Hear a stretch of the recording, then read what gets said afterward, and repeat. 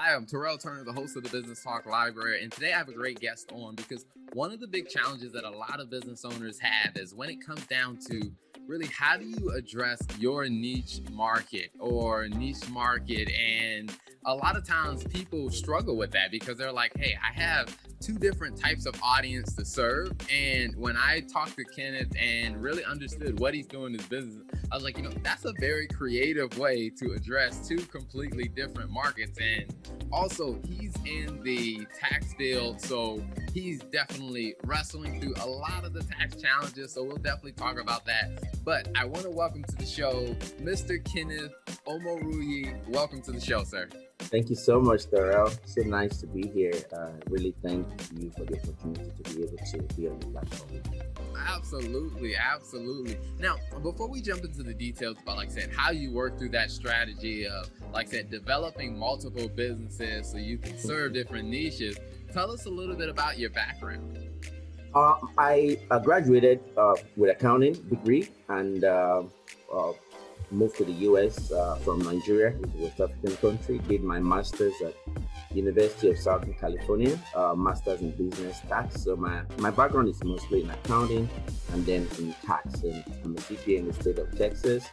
So I have a license called the Enrolled Agent License, which is mostly tax-based. But outside of accounting, one thing that I would say I fell into academics a couple of years ago is teaching. So I also teach at the community college here in Houston, Texas, and I've actually been really loving that. Awesome. Now, when you came from Nigeria, I guess, were you already studying some form of accounting and business, or was that something you came into once you got to the U.S.? No, actually, so my first degree that I had in Nigeria was accounting, and I started my career off in the oil and gas field. I worked for a multinational called Wilbur's oil field service company, and actually started my career off with oil and gas after I graduated from accounting. Okay, awesome. So now, as you kind of started your career off in accounting, did you go the normal public accounting route first, or how did you kind of navigate that journey? Well, interestingly, no. So my career trajectory has been pretty not traditional or pretty not conventional. Most students right out of college, they go into public accounting. I actually never went into public accounting right out of college. I went into the oil and gas industry, and it's interesting because most of the people, maybe back then, who ventured out of public accounting, they probably come into oil and gas, or nowadays they move into tech. Oil and gas was a big thing then, but now I think the next big thing or the new big thing is the tech industry. So I went straight into oil and gas, and I've spent most of my career in oil and gas, actually. Gotcha. Now, what was it about, in starting your own firm? Like, at what point in your journey did that kind of come about? So I worked with Wilbur's Nigeria. Then when I moved to the US, I also worked with Schlumberger. It's an oil field service company also as well. My last day, I remember very, very well. My last day I worked with Schlumberger was December 28th, 2018. And significantly is because it was my kid's first birthday. So I happened to have a set of triplets. And so I think mostly they trying to make sure I'm in their lives really drove the decision for me to branch out of corporate America and then start my own business, mostly to be able to control my time, to be able to have that flexibility that I needed to be in my kids' lives. Awesome. I love that. I mean, when you think about, starting a business, I do think that flexibility of being able to build it around, like I said, the life you want to have is amazing. And I guess in doing that, I'm curious, how was that, that journey of transitioning from, working in, someone else's business to working in your own firm and building that up? How were the early stages of that? It definitely wasn't an easy journey. It wasn't an easy. It's always very difficult. There's this sense of apprehension. There's this sense of scared. There's so much fear when you want to branch out from the quote unquote the comfort zone. So that zone that is not a very comfortable place. I mean, for everybody. But the truth is, if you never branch out, if you never take a step out of your comfort zone, you never really experience the power of trying. The ability to be able to branch out of your comfort zone. Somebody puts it like this: that there's no comfort in the growth zone. When you're growing, there's no comfort, and there is no growth in the comfort zone. So I think branching out of my comfort zone, which for the most part known all my life, right out of college, was something that was really tough for me. But I'm looking back, I'm really grateful I did make that transition. Awesome. Now, speaking of comfort zone, now one of those areas for a lot of business owners, especially those in accounting and finance, they struggle with is really getting comfortable or really finding out what is their niche, like who is their target audience. And I know when you and I talked, you talked about, hey, that balance of when you're working with high net worth individuals from a tax perspective, what they need is completely different from what your average person needs. So how did you kind of navigate, how you were going to serve both audiences? Well, generally, I have two clientele base that I currently serve because I run two firms. So one of my companies is CKO, CPAs, and advisors. So like the typical CPA firm, most of the clients you come across are clients that want to have a relational, build relationship with you, so that from time to time you go over their financial statements, talk to them. Sometimes they want to share stories with you even more than you are willing to know about them. So, I don't want to. Let's not even go into that. But yes, we call those relational clients, and um, I mean, for the most part, many of these clients are 6-figure clients, right? High net worth clients, as it were. They have small businesses, and some of them actually also have investments. And then you want to discuss across various kind of fields with them. But with my other firm, which is called Zanda Tax, Zanda, Zanda Tax, it's a more transactional kind of firm that deal with low to medium income earners, mostly people who typically call the earned income credit kind of clientele base. We mostly, with the main goal why we started Standard Tax is to be able to bring the CPA level kind of service to people and small individuals and small businesses that otherwise could not afford the CPA services. And it's been interesting. I promise you, it's really been interesting to be able to see the dynamics of both clientele play out. But for me, it's more like a journey than a destination. So, and I'm enjoying every bit of it. Gotcha. Now, I'm curious as to, as you kind of think about those two different firms, since the clientele is different, I mean, are your marketing efforts or your, let's say, client acquisition efforts, are they uniquely different between the two firms? And I guess, how do you manage that? Absolutely, yes. You hit it right the nail on the head. So the way we market to both clientele is very, very different. For example, with Zunda Tax, we actually partner with some of those check cashing places. I'm sure you're probably familiar with Speedy Cash, Payday Loan. So we partner with some of them. I'm in Houston, Texas, and we have a couple of them in Houston, and we are able to talk to some of the owners and then have like a little kiosk inside those check cashing places, such that when their clientele base or their clients come into the check cashing places, then we're able to have access to them.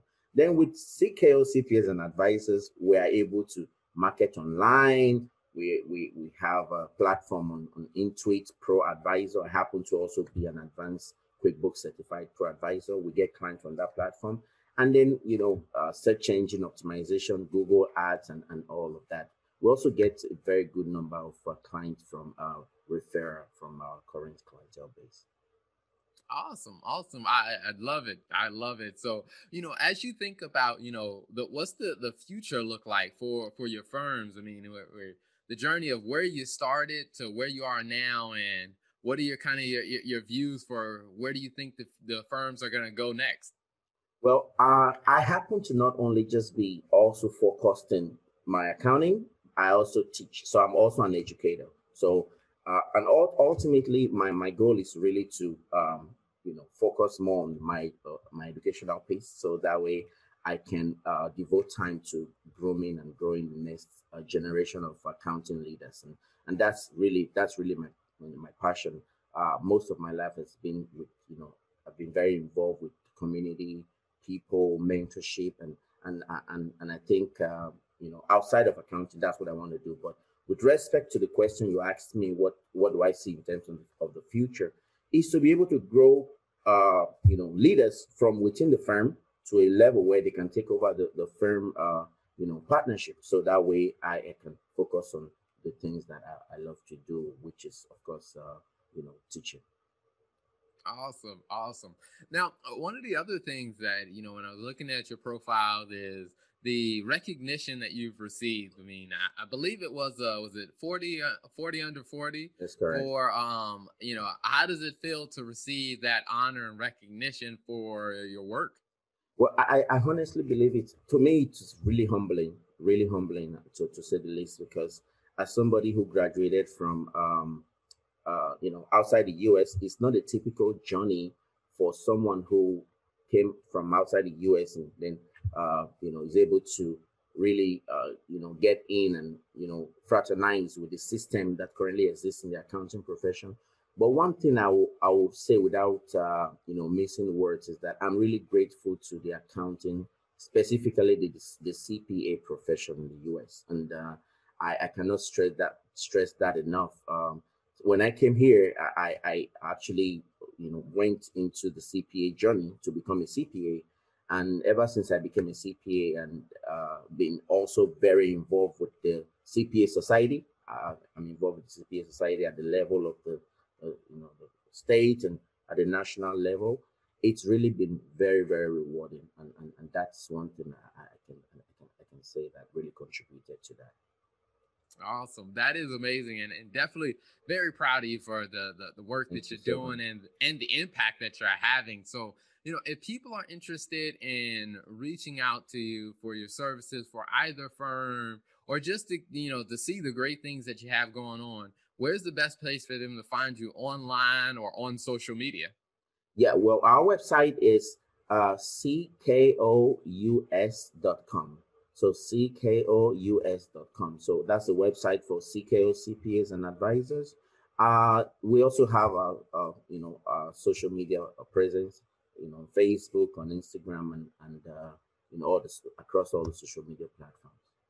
Okay, awesome. Now, before we go, one of the things I want to ask about, where you mentioned about enrolled agents, and a lot of people don't really understand what an enrolled agent is. And for the few people that do understand, there really aren't many resources out there for enrolled agents to become better at what they're doing.